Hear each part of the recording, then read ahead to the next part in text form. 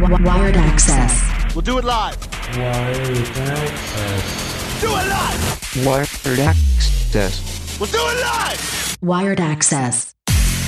Welcome to another Wired Access podcast. I'm your host, DJ K-Dub Omaha. To my left, I have Damon Day, Skutt Catholic baseball coach. And to his left, I have my co-host, Brian Southworth from Wired Train. Welcome to the show, guys. How's it going? All the way from Kearney, coming back to Skutt. Blessed, extraordinarily blessed with this opportunity. It's something that I really didn't see coming on the horizon, kind of happened real fast from the standpoint of mutual interest to interview to job offer, but just super excited to be back in the dugout. It's been a while. And so I'm just really excited to get kind of hit the ground running and start working with the baseball community of Omaha and get Skutt Catholic. It's been a very good baseball program. So I'm very excited just about the opportunity to continue the tradition.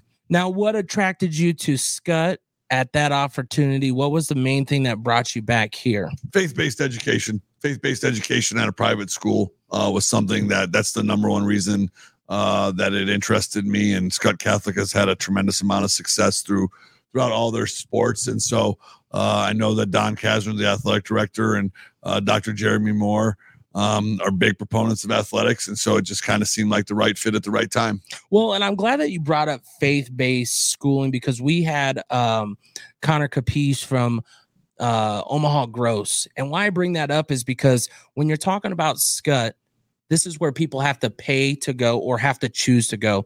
What attracts them to come to Skutt over other places? And what's something that you feel the baseball program adds to make it where someone wants to come play for Coach Day? Well, I think it's just the family dynamic of Skutt Catholic. I think it's the educational values that they bring. I think it's the level of academics. That's what really drew me. I have a son and a daughter that will be going to Skutt Catholic over the next couple of years. So as a parent, that was what really drew me to this as an opportunity to get back to Omaha near my wife's family, but also have a great education and be the baseball coach. And so I think just joining that atmosphere of good academics, great people, faith-based environment, I think they have a lot of really, really good things going on that a lot of families in today's world are really excited to have opportunities to get to. You did mention, that you do have to pay tuition. I always look at it more from it's an investment type of thing. If you look at, we pay for a lot of things nowadays, but this is way more of an investment into a certain specific type of education that you want your child to be exposed to. And so I think when you look at what that has to offer, I think those individuals find that investment very much worthwhile. And I think that's what we'll sell. Well, and what I like about it is you're coming from the college down to the high school level, but you brought up a very important point, and I think you gained back time because you said your kids are going to go there. How much did that impact making decisions that you have to make? Because for me, I like to be around my kids. I like to be there, but it's also hard for them to accept that I am there when I was a coach, whether it was soccer, whether it was football, basketball, baseball. How does that work for you? And what's the benefits that you're going to see now being able to do it at a high school level with your kids? When the UNK baseball program was cut 5 years ago, I thought it was the end of the world. I thought it was the end of my career. I mean, it was everything. And then as, time moves on, you start to realize most blessings come in ways that you don't really see. And so for the past 5 years, I've got to be the baseball coach for my son on his youth teams. I had 11, 12 amazing young people who, along with their families, when the program got cut, I didn't want anything to do with baseball. It wasn't on my radar for a while. And so these families and these boys really brought back the love, and they really are the ones who kind of gave me the confidence to go after the Skutt job. We had a tremendous amount of success with them at the youth level. And I was like, man, and then this year they all aged out. So they're all moving on to high school programs and doing their thing. And I was like, I'm not done. And so I thought I was done because I had applied for some jobs, and my son just entered high school. And I was like, well, once he starts it, we're not leaving it. And then this all happened. And it was just like, it was God's way. And so, it was just perfect timing, all the stars aligning, all those blessings lining up. And I'm just excited to get the opportunity to be around my son. As the varsity coach, I don't know when he'll get up there, but just the opportunity to be around him every single day in the hallways. He's in a gym class with me. I'm not his teacher, but And then my daughter will be there next year. So I get to see him every day. I get to have lunch with him every day, and I'm a big advocate for, you better spend as much time as you can with them. You better spend as much time as you can. Yep. It goes so fast. I have a senior now. My fourth is a senior, and I'm almost done. I've been a father since 17, a very young age. So I've seen my kids grow. Brian, he brought up a very important point. And obviously, your promotion, you always talk to these kids about next level, beyond. When you hear of a program like UNK closes their baseball, what does that even tell the world when it comes to a university having to close a sport that's been around since Christ was a child? I mean, baseball's been there forever. What is that like, even for you to go, okay, you got to be careful where you look to go, because now funding matters. Yeah, it's tough, man. I mean, I remember the video of you talking right after your baseball program was cut, and just kind of went viral there a little bit, but just really hit home. I mean, it's tough. Obviously, times are different, and there has to be equal opportunities for everyone. And funding, I mean, there's not a ton of money in baseball, right? No, there's not. I mean, I joke with my son all the time. If you want big time money, play football. You better be able to shoot threes and dunk basketballs, because that's where the money's at. Because at the college level, that's where people are spending their money to buy their tickets. And so, the non-revenue or the Olympic sports, and you're only going to see it become a bigger national trend as we continue. And I hope that no one has to go through that, but it's coming with the universities the university just announced more cuts. And so you look across the board, across all state universities, money's getting tight at the university level. And when you think back to what brought you even to Kearney for the college, how did you end up at that job at UNK, and what took you to UNK? Actually, I was the head baseball coach at Dana College in Blair, Nebraska, where I worked for Coach Southworth's aunt. I didn't know it at the time. We didn't know it at the time. It's just kind of coincidence. And so, I always joke, I'm from back east, east of the Mississippi. I'm from LaPorte, Indiana, went to school in Chicago. I think at the age of 22, I got the job at Dana College and moved out to this state called Nebraska, which I knew nothing about. Like the Husker football games, they weren't on out there. We had Ohio State and Michigan on. So I knew nothing about it. And so, went to Dana College, had some success there. University of Nebraska Kearney came a calling, and I was at Dana College for 3 seasons. And my 4th season, I ended up going to the University of Nebraska Kearney, and was there for 18 years, something like that, before they ran into cutting the program. So for you, seeing Dana College go the route it went to where it's no longer, and now obviously 5 years ago you had Kearney. There's no history of me coaching anywhere. I did not coach in college. Don't worry. Yeah, my resume is actually just a ghost, because neither program still exists. So no, and so you understand the financial trials and tribulations that all these schools are going to go through. And like I said, there's no silver lining on the horizon. And so I think it's taught me a lot about, man, you better enjoy where your feet are. You better enjoy those opportunities and not take them for granted. And literally just kind of picking yourself up and just keep plugging along and plugging along, and people will pick you up. And it's kind of a surreal that, there's no record books or trophy cases where I'm from anymore. And when you think of the changes, even in the past 5 years, I have to say the personal training aspect of sports has flown through the roof in those last 5 years. How have you noticed it? How have you adapted? And what are you looking to talk to your baseball players about? Because obviously Brian runs Wired Training Center, which is one of those many facilities out there. How is so many facilities going to be able to help you? Because these kids have to go beyond a single coach to continue to get better. Well, without a doubt, I would say my last 3 years, so from about 2015 to 2018, I had started to see a huge change in our players, like their attitudes, like they were so much more educated. They were finding resources on the internet, the drive lines. There's a couple that are gone now, but and so really I started to kind of notice it. And I'm not gonna lie, I was old school, get off my lawn, like this is all. And then that video has nothing because it's not on VHS. Yes. If it was on VHS, I Yes. might believe it. Yes. And so honestly, it was one of those things that as a college coach, I was like, oh man. And then the program's cut and I'm trying to get back into the game. And I'm like, I better dive in because my next opportunity might come. And so I dove in and really started to reach out to guys at Drive Lines. That's how Brian and I kind of got hooked up, was more the technical side. I remember he was kind of hitting with some guys from Central Nebraska in a barn somewhere during COVID and some other things. And honestly, I was like, I got to get a hold of this guy. And I think I just called, and then we figured out there was kind of a Dana connection. And then he's got an amazing relationship with my son. And so that's kind of how our whole relationship started, was my thirst for, I don't get it, but I better go find somebody who does get it.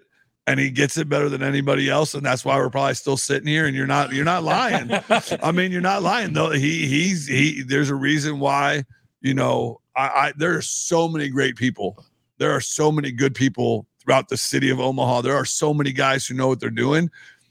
I just have a personal belief that he's the best, and that's who my son goes to, and that's who I have a relationship with, and that's who I want people who are around me to go to. And Brian, so obviously hearing this is good, but let's set up to even that what he remembers. You go into a barn, you just going out in the field. You have an old school coach here. That can't be the easiest transition even for yourself, because you're selling yourself every day. But when you're talking to a guy who isn't all internet savvy on that part, doesn't want to hear the new stuff. I mean, we have to be real as real. What is it like when you remember the first interactions, and how do you get someone like himself to buy into this big of a change? Well, I mean, I more so look at like, man, I probably admire him more than he admires me, to be honest. I mean, seeing a college coach, and that's just something I always aspired, like having a lot of success. I had some family that played for him, and just like, knew he was such a great guy. So I was really excited when he reached out and wanted to talk and learn. So that was all really cool. But, the thing I see in the most successful coaches like him is like, there's always a desire to learn, right? Like you never stop learning. The other thing too, is I think he sees like, okay, hey, here's my program. Here's kind of the struggles that we're going to deal with. And, dealing with like high school kids, there's a lot of rules where you can't be with your kids a ton. So I think, the best coaches that you see, they always build relationships with people they trust, people that can help. And I think that's what he's doing. Obviously we're probably going to help a little bit, but I know there's, a list of 5 or, 10 other guys that he's going to rely on and entrust his kids with. And I really feel like that's what you see with the best coaches, and just talking to them and learning. And there's a lot to learn from each other. See, and that's what I love about even having Brian as a co-host, is just the fact that we've brought on other baseball trainers. We've brought on other coaches, and at no time has it ever been a closed door here. And that, I think the success rate of people that have that open door policy when it comes to this stuff goes through the roof, and it's kind of sky's the limit, right? You never know where it's going to end, but it slowly keeps growing. What's the biggest factor that you think Skutt Catholic's going to have to change this year to make them just a little bit better, quick, easy fix? I don't think that they need to change anything, as far as, I think it's more just adapting to a new system. I think they've had successful coaches all along. It's just kind of going to be a different voice. This is a little bit different coaching style, or coaching change. Most of the time when you come in, there's usually something went wrong, or it's a dumpster fire and it's all put it out. Yeah, but this was not that. This was just a change in lifestyle for the head coach. Just kind of a changeover for some family things, and growing his own family and wanting to do some other things. So this is a unique opportunity for me, not so much to rebuild Skutt, but just put my stamp on it, just my moment in time. I don't have an ego in this whole, like I had my first meeting with the team. I was like, guys, I lost all pride about 5 years ago. I did. Like you build something for 15 years, invest heart and soul, everything. Wife's into it, families are into it. Some guy who's been the AD for 2 years walks in and just tells you, you're no longer needed. And I was like, that was one of the more like life altering. Like we've all been taught, you work hard, you pay your dues, good things will happen to you, do things the right way, never cut corners, don't cheat. And literally some guy just walked in and was like, thanks, but we're good. And so from that moment on, and kind of once I started to climb to try to be a coach again, and you know, you have different philosophical differences with different people, but it's never personal in baseball. I feel like sometimes people make it personal, but I think when you kind of get back to the whole reason why he's doing it, while majority of coaches are doing it, it's just to impact young people, just to give them an opportunity. And I think that's where everything in baseball has been stolen.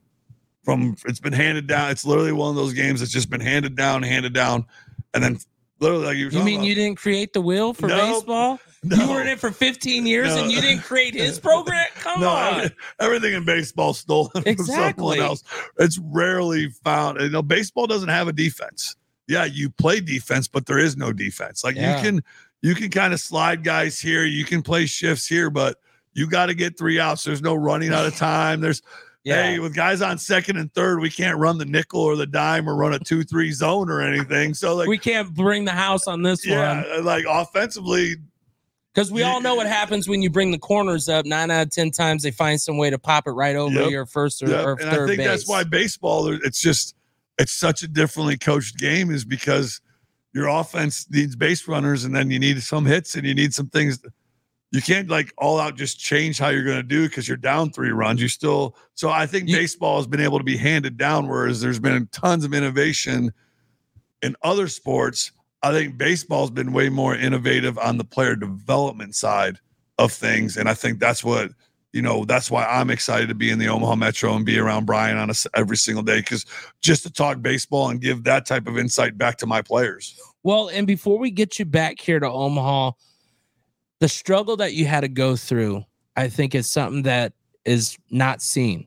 As a guy, we don't share it. We don't let it out. You talked about the moment when you got told, hey, you're no longer needed. How does the talk go with family that very first time? Do you even remember the drive home? Do you remember like just that moment? Because if there's ever a moment I think stuck in your head, had it been that moment after that happened, and when the first time you got to let your wife know what just happened. Yeah, unfortunately, I don't really remember that one. I'm blessed that I have the most supportive and amazing wife in the world, so she was right there to pick me up. I think the thing that I remember most was her coming home probably around August and being like, enough. You've sat around for 3 months. It's the reality. Yeah, and she's like, we're going to start a baseball academy. And I was like, no, and she's like, no, and we're going to call it the Central Nebraska Baseball Academy, and you're going to have some fall baseball teams. And I was like, whatever, I'm not doing it. And then she won.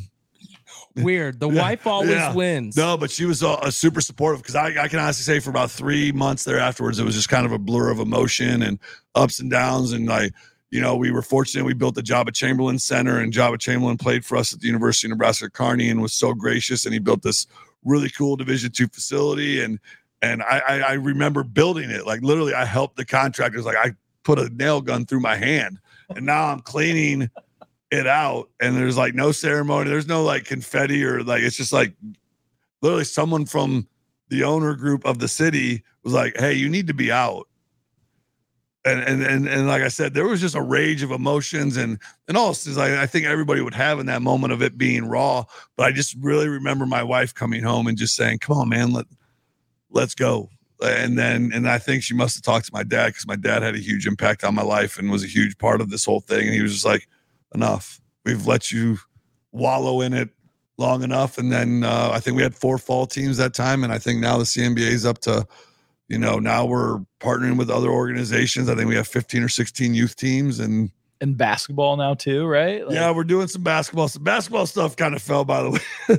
I'm not a basketball guy. We tried the basketball route, but no, it was just trying to dive into youth sports. My wife's a huge volleyball person. She was my wife was the head basketball coach and head volleyball coach at Millard South. She's the only, I believe, historically speaking, she's the only person to ever be the head volleyball coach and head women's basketball coach of a Class A school at the same time. Okay. So yeah. she's got the drive, and I what I like about it and this is why I love what we do, because it takes the real moment of 3 months that you had to go through the process.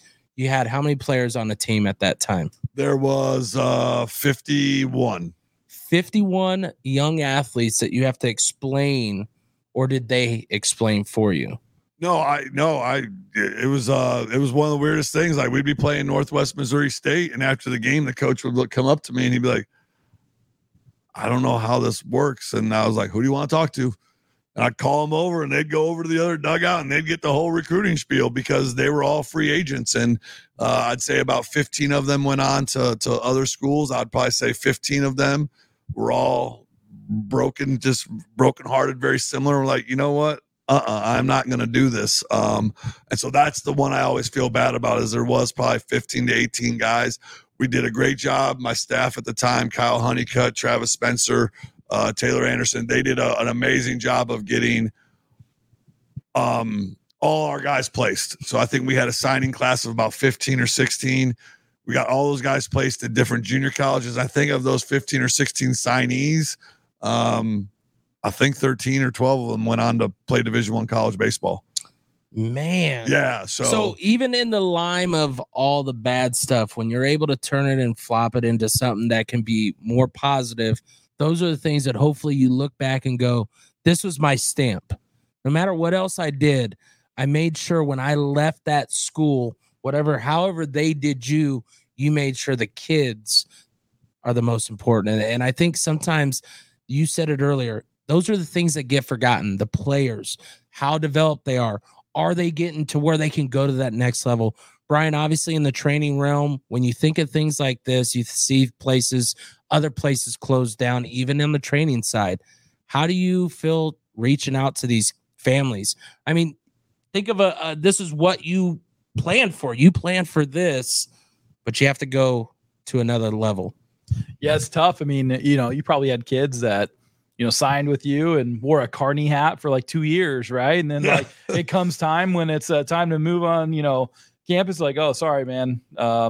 Sorry, we don't have a place for you to play anymore. I mean, that's tough. It's really tough for a kid to deal with. And, also kid's been in a program a couple of years. I mean, it's tough. It's really hard on a kid who's just hasn't experienced a lot of real world experiences like that too. I mean, things happen as adults, right? But these kids, it's tough. They have no. It's tough. And I told the guys, I do remember the very first team meeting, like literally walking down to the facility, and they had just told me, and I told them all, if this is the worst thing that ever happens to you in your life, you're going to live the most blessed life.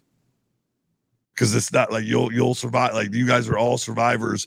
But you're right. I think that, like you're saying, like, these kids found out via press release. Yeah. I didn't even get a chance to call them and like give them a heads up, like, hey, by the way. So no, but I think it's a great story of perseverance for those young people who went out and found a way, for all those kids, as well as feeling like a sense of accomplishment, as they went and found a way, like adapted. And I'm pretty sure the connection is still there. When you look back at some of your players, have you reached out and talked to any of them that are now older? They're maybe in the area still, and say, hey, I'm back to coaching, and maybe they have programs they're using. Are you using some of those? Because once you get that name coach, you're always their coach. Even if you didn't coach them, you're still sometimes, if you've done the right planning, which from what I've always heard, Coach Day has done the right thing to plan in these kids where, they respect that. I'm fortunate that I've have amazing relationship with all my players, and even the players who you don't necessarily, like, I always tell her, like, Coach, we're going to do this forever. I'm like, you're going to have a baby someday, and your wife's not going to let you come back to golf anymore. And I know how this all works, but I've been fortunate to have great alumni support and great player support. And when I got the word from here, when word got out that I had accepted the job, there was just too many people to thank. There was just too many calls of support. There was just too much text messaging, and just the love from the boys, as I always like to say, was just immense. Like, guys I hadn't heard from in 4 or 5 years who all are on to fatherhood. I always get the text of, hey, I'm a dad, and you were right. Like, you said real life starts at some point, and here we are. Yeah. So just the overall support and love that I got from all of those former players, and really the Kearney community. Everybody was super happy and bittersweet to obviously be leaving Kearney, but everybody was really happy for my family and myself and Bubba to still get to play for me. And so you're right, that those bonds never go away. They may rust, as I always like to say, but it takes about 30 seconds to knock the dirt off, and you're right back to telling stories and getting back to know each other. And you said your wife is a coach for Millard South. Was back, okay. Way back in the day. So then, is there any like little fights going? Why doesn't the daughter come play at where mom was a teacher, or is it just straight? No, my daughter's going to Skutt Catholic.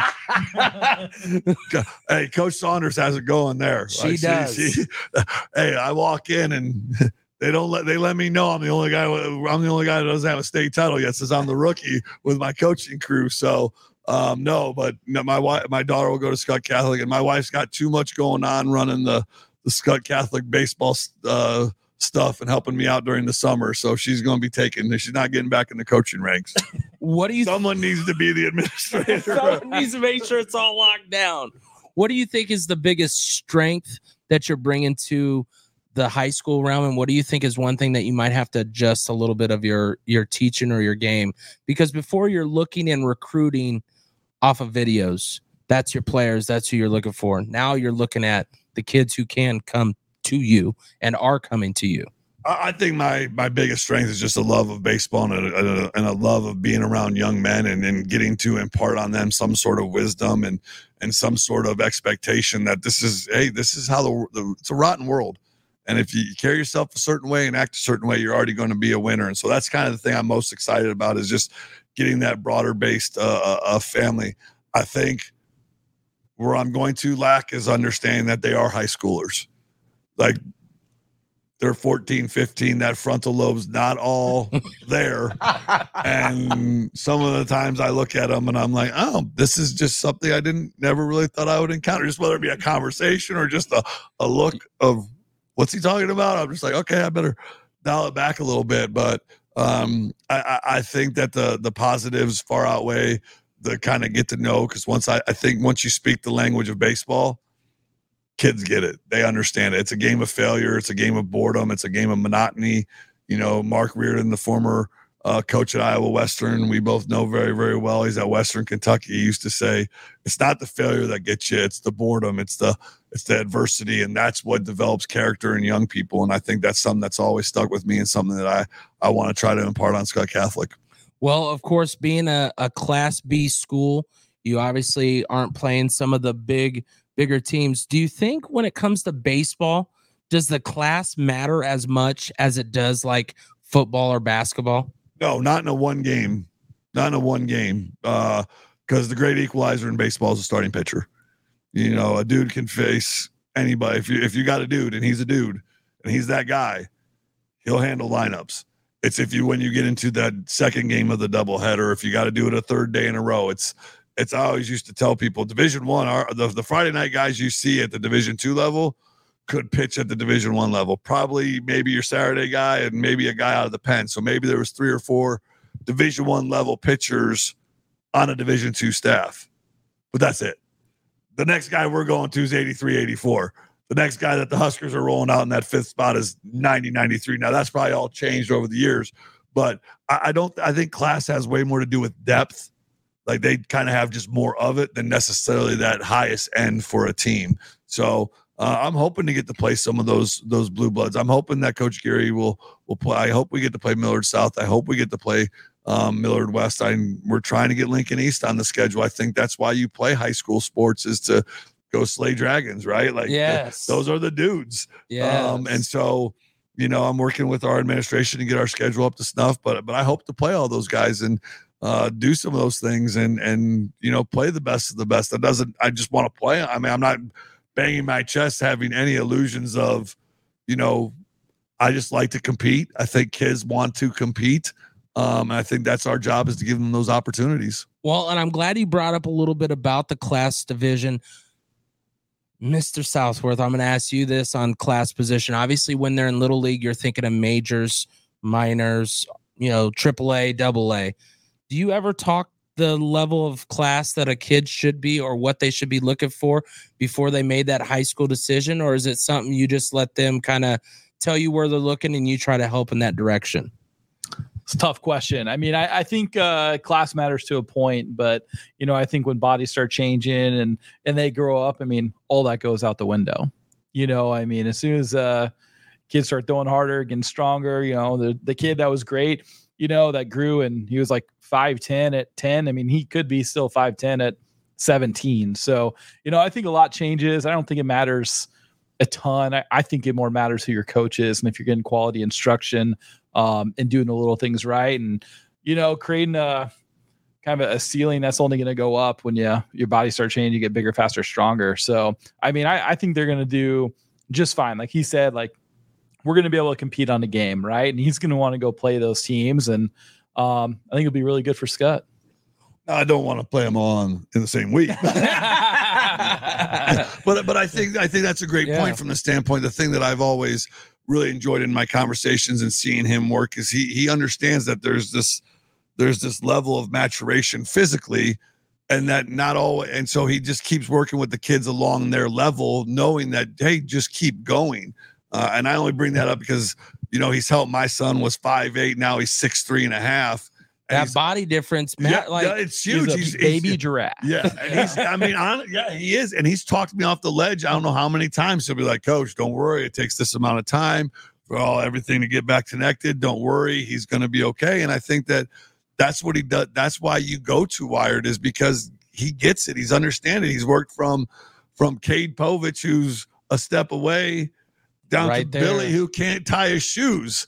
And I think that's what makes him great and makes his staff great, is the communication skills of, let's face it, you and I both know this. There's a ton of knowledge, but if you can't communicate it, it's worthless. And that's what I loved about it. My son went to his program, and it's more of, and that's how we relate, is I want to know. Parents deserve to know if they're paying that extra $1 to have that done. Am I wasting it? Am I using it right? Is my son just not working? I would much rather know that. And it's those hard conversation. Now, obviously, you're going to have multi-sport athletes. How do you accept that at your level in the high school realms? Because that wasn't a major thing in college, if I'm not mistaken.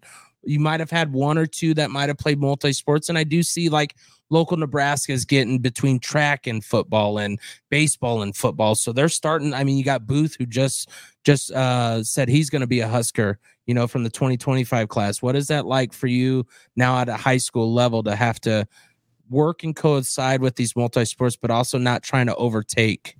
Yeah, I love multi-sports. I think especially in that freshman, sophomore year when you're still, it's just more of a social thing than it is a competitive thing. I think the more you can keep them involved and getting in different opportunities and meeting different friend sets. And then I think you literally have to let your career kind of play itself out. I think too many people make knee-jerk reactions at a young age, and they're like, well, I'm just going to go do this and focus on that. I think they've taken away some opportunities. And so I think when you sit down and you're sitting there that summer before your junior year, where am I at on the 2 deep? Where am I at on the basketball roster? Where am I at on the baseball roster? It goes both ways. Yeah. And so I think that's where young people have to say, okay, now I'm starting to get older. I'm driving now. Now there's probably a job. There's probably a female interest. There's college. Like I'm thinking about going. And I think most of the time everyone will be like, oh, I can't believe they didn't play. And it's sometimes like, I think we need to celebrate how long they played it. Yes. But I'm all for guys. I mean, I'm all for guys playing football. I'm all for guys playing basketball. I'm not up for guys running track. Sorry, track coach, but I can't blame you. That's in the spring season. But no, I think the more that you can put them in, and especially at Skutt Catholic, those guys are great coaches. Coach Termer, Coach Juergens, they've had a tremendous amount of success. That's just another role model for your kids. I think sometimes parents think of, I'm going to invest in these lessons and now he's going to hit 450. But that's not, that ain't the way it goes. No, a couple times. Yeah. But I've learned it's more my son picking up the text message and texting coach saying, hey man, can I clean up the facility? My dad says I think sometimes people forget the mentoring and the relationship building, and it's another sound voice for you at home of what matters and what are good things. It literally never comes down to pitching and hitting. Those things rarely, you will never get back your money for those investments. No. But you will get back the relationships, the lessons learned from it. You show your kid that you're invested in them, right? I mean, I know from like this, speaking from personal experience, my kid I know a ton of kids who just work hard because their parents will, I always hate when people are like, oh, well, his dad will just pay for lessons. What's wrong with investing in your child? Yeah. Like, that's not bad. Like, don't say it as like it's the boogeyman or anything. I'm paying for lessons.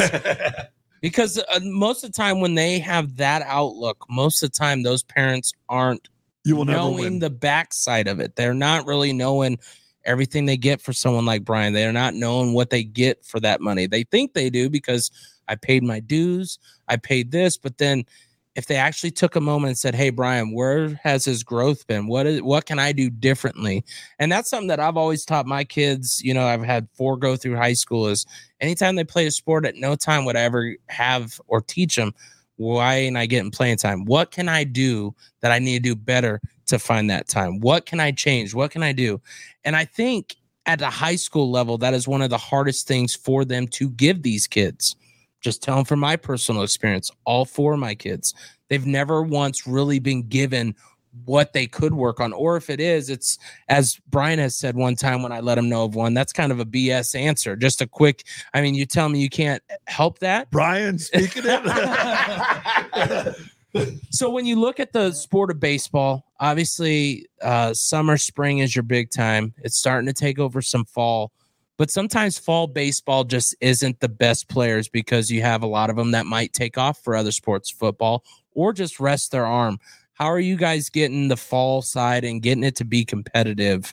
Because I could tell you the one fall baseball that I went to was not in your league, but it was similar, and I did not feel like this was worth him playing fall. How do you get those parents to buy in, and what's your biggest difference that you guys do for the Central Nebraska Fall League? For the Central Nebraska Fall League, it kind of turned into more of just turning into a way for, now that the university was gone, a way for kids from Central Nebraska to get some opportunities. And I think that's kind of a cyclical thing. I think if you're looking for exposure and you're trying to go to some of the fall tournaments, I think it's a great thing. I think sometimes fall ball gets a bad rap because what's your purpose for doing it? Are you trying to learn a new position? Are you trying to get more innings that you necessarily didn't get during the summer? When you sit down at the end of the summer, did you take inventory? Well, I threw 80 innings. I got 150 at bats. I'm probably good, And so I think that sometimes we overdo it on the fall, like exactly what you're saying. Yeah. But kids want to play, and I think you have to do that balancing act of feeding the beast, as I always like to say. And knowing when to kind of pull the reins back. And so I know for me, our whole goal at Skutt Catholic is to win the NSAA state championship. That's it. Like that, we want to be successful in the fall. We want to be successful as a Legion program, but our goal is to win state championships at the NSAA level during the spring season. That's our goal. If you play fall ball, it's kind of more of a, what'd you call auxiliary extra season? reps, Yeah, well, I mean, right? I think it's tough. I think the state of Nebraska really feels like I'm going to get better at baseball by playing fall baseball. And that's definitely the case for some people. Like you said, you take inventory after the season. There's some kids that need the reps, that need the extra games. And there's some kids that would be way better if they just spent 6 months in the weight room, eating, lifting, improving. So I think it all depends, but too many people just default to like, let's go travel and play fall baseball. Let's show up every Sunday and play a doubleheader. And that's going to really contribute to my success, when really it's what you're doing all the rest of the year that's really going to make the difference. See, and I like that, because that's a whole different perspective of fall ball, because you're right. It's like, okay, sweet. We go play 2 games on Sunday, but what did you do from Monday till Saturday? Did you prepare for it? Because I know even in in your guys' league, you guys are having kids from Omaha area match up and team up with Lincoln area, but doesn't mean they're practicing. And it's, what are they doing on their own? Because is that pretty much what I could take from fall ball? If I'm a parent and I'm looking to invest in fall ball, one, it could be, like you said, getting more pitching reps. I got you. But you still have to practice on your own because you're not practicing in the group. I think that goes for, if you're expecting to be a good hitter and you get your 25 swings in the spring season or during winter conditioning or whatnot, you're not going to be a good hitter. the elite or just being the good or going above and beyond. I think that goes across all seasons. And sometimes I take this one a little bit more when people are like, oh, you're traveling all around, you're doing all this, you're spending all this money, you guys are crazy. My rebuttal always is, I don't own a boat.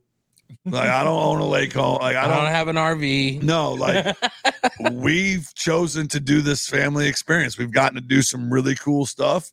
And so we're more about the experiences of it. I would never give up any of the youth stuff that we did for the hours in the car, the hotel rooms, the QT pizza. Like, you tell me they don't remember 8U single A champion? No, but they will remember my daughter, to my wife, to my son, to my, like, so I have, I think, because of the experience side of things, I have no false sense of where this ends. Like, this all ends where he wants it to end, not necessarily. And so I'm more like, hey man, let's just do this. Like, let's ride it as long as we can ride. Like, you get to go do some really cool stuff right now. So let's do it. Like, and I think sometimes you just have to decide what is your end game. And then you can reverse engineer back what you want. If your kid comes home and says, I want to start. All right. You put that at the top. What do I need to do to really get there? Because most kids really know. They may take some coaxing to get the words out, but they know why this is happening or why they're struggling with this in a pitch or and that's why I think it's, all three of us are not only fathers, but we're also been coaches. I've coached football, basketball, baseball. And I think the hardest thing is our own kids, because we're trying to give you an insight of what a coach is thinking or why a coach might be thinking this, but instead you're taking it as of, well, dads have, and I'm doing everything I can to like just say, this is what I'm just telling you. I'm not correcting you. I'm making sure you see it. But how do you take those conversations with your son and daughter, and how do you try to put your own twist on it to make it where they understand it's coming from dad coach, but not enforceful? I would say over the last 2 to 3 years, I really learned how to be dad and how to be coach. And that's probably one of the most proudest things that I am from a maturation level with my son. Especially, I don't get to coach my daughter. I'm way more cheerleader guy. High fives. Let's go, Lou. Let's get it. But with my son, it's been hands-on. Everything's been there together. So I think over probably the past 2 years, 2.5 years, and I think a lot of that has to do with getting guys like Brian and getting guys like my assistant coach, Bronson Bosshammer, getting more guys involved in his life and in his career and in his passions, to where I don't really have to say a lot. Like, if he's not pitching well, he's going to send him a video and be like, what's going on? Like, I don't have to say a lot of those things anymore. And so I think the more you can expose your athlete to different opinions, to different types of ideas, and let's face it, the internet's full of ideas these days, but I think the more you can expose your athletes to that constructive criticism, because like you're saying, I really realize when they're younger, it's hard for them to distinguish between dad and coach. Yeah. And that's something I've worked hard on it within our Central Nebraska Baseball Academy, is stop with the car rides home. You give yourself, like, just stop. I did a bunch of research on some of this stuff. And it's like something like 80% of a youth athlete does not listen to anything that is said during the game. Brian, what's your experience with, you got young ones coming up and also being able to be there for all of them. It's not easy. Yeah, it's tough. I'm learning along as we go with my 10-year-old for sure. So definitely a balance. I think the echoing a couple things on, like he said, one, like, find some people that you trust that is going to deliver the message like for you. I think that's important. So I'm blessed. I have great employees at my facility. So I can definitely relay some messages through my pitching guy. I was like, hey man, can you tell him this? Because he's going to listen to you. He's not going to listen to me. He's not going to listen to me. So I think that's part of it. And then, you can't want it more than the kids, the kid's got to dry it. Like, he's got to want it. So, there'll be times like, he like wants me to yell at him. It's like, he's like expecting it because he messed up, and like, man, like, I don't care. Like, yeah. Like, if you go over 3 with 3 strikeouts, like, it is not going to affect how much I love you or, take care of you or anything at home. Like baseball does not define the person like that you are, right? Like baseball is a game. It doesn't define you. Like, and it's a game that will tear you up. Yeah. I mean, your success on the field has no impact of what type of person you're going to be later on in life. That's more important. And I think, if you can just lead with that and, get some great people, surround yourself with a great team, I think good things will happen. Well, I will get you out on this, Coach Day, just thinking of the fact of how more coaches are trying to utilize and go to one sport. And you see all this future games for young athletes, 11th, 10th grade. You see the PBR. You see all this promotion of how baseball is really starting to take off. What's your take on it? And what do you try to help your kids understand the importance of teams like that and opportunities like that of getting exposure beyond Skutt Catholic? I think if you're going to do those things, those are experiences, not exposure. So don't the PBRs are cool. The PGs are cool. The rankings are an arbitrary view of what a couple guys think of that player. It does not mean that your lot in life is secure. It does not mean that you're not good if you're not on those rankings. And so I think you have to take everything in life with a grain of salt. And those guys I know Pascal Paul at PBR does a great job of covering, PGE, all those things are very reputable organizations, but they're still money-making organizations. And my son's participated in those. He's going to continue to participate in those because he's had great experiences. But I think people have to quit thinking there's some offer at the end of this. You're not telling me the number one at 12U isn't getting a D1 scholarship already? No, and I think, we've talked about this. If you're waiting for the scholarship at the end of this, don't. And if you're not about the experience of it, don't do it. Just take all that money, put it in a bank account, and you'll have more than what you're going to get offered in the scholarship pool. And so I think it's way more totalitarian from the standpoint of a total package of what are you looking to accomplish? What are you trying to do? I know in my own personal seeing kids walk into a dugout, they don't know anybody, and walk out knowing everybody. Like that's a huge step socially speaking. Yeah. The pressure of dealing with these events, go to them just because you're going to get your heart rate up. And man, does that feel good sometimes? So I think sometimes we've lost at the end of this, whether I'm investing in lessons or what I'm traveling to this tournament this weekend. If you're going to be a part of your kid's journey, then great. If you're thinking that the team, Big State U is going to show up with an offer and a duffel bag full of money, that's not what's at the end of this. What I love about this whole conversation, I greatly appreciate you coming on our show, is just setting some realities, but also giving the behind the scenes to it. Not only from experiences of college, but experiences of your own son. And those can't sometimes be talked enough, because sometimes that stuff, it's all about the limelight so much that it gets hidden and it gets unknown. So if we can reach out and hit one parent to just understand that these are great experiences, these are great things, go live it up with your kid. But if you think something is on that other side, you said it well enough. There's no duffel bag. There's no huge contract that you're going to sign. There's no huge golf check that you get at the end of a golf meet, where it says Happy Gilmore check. Happy Gilmore check. But it's just those messages of, and obviously we appreciate you coming to Skutt Catholic and coming to Omaha to share your tradition. But I think the best part is you got your baseball heart back. Yes, sir. Your family's going to love it. And I think the kids are going to benefit from the fact of you went all the way to the hardest feelings. I mean, I've said it myself on this own show. I had a show. I was up here. I lost the show. This dude picked me up, brought me back to where we are today. Thank you to Herdat Productions for taking us on.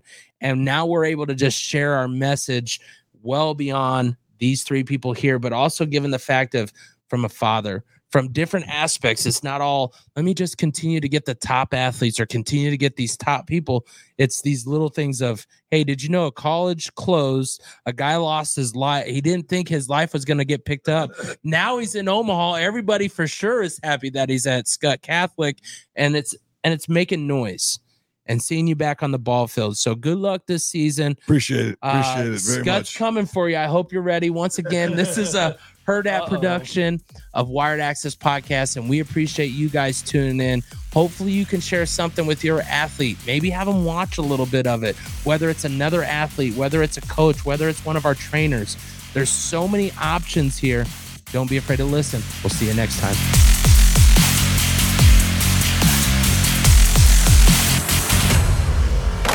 A Herdat Sports Network production.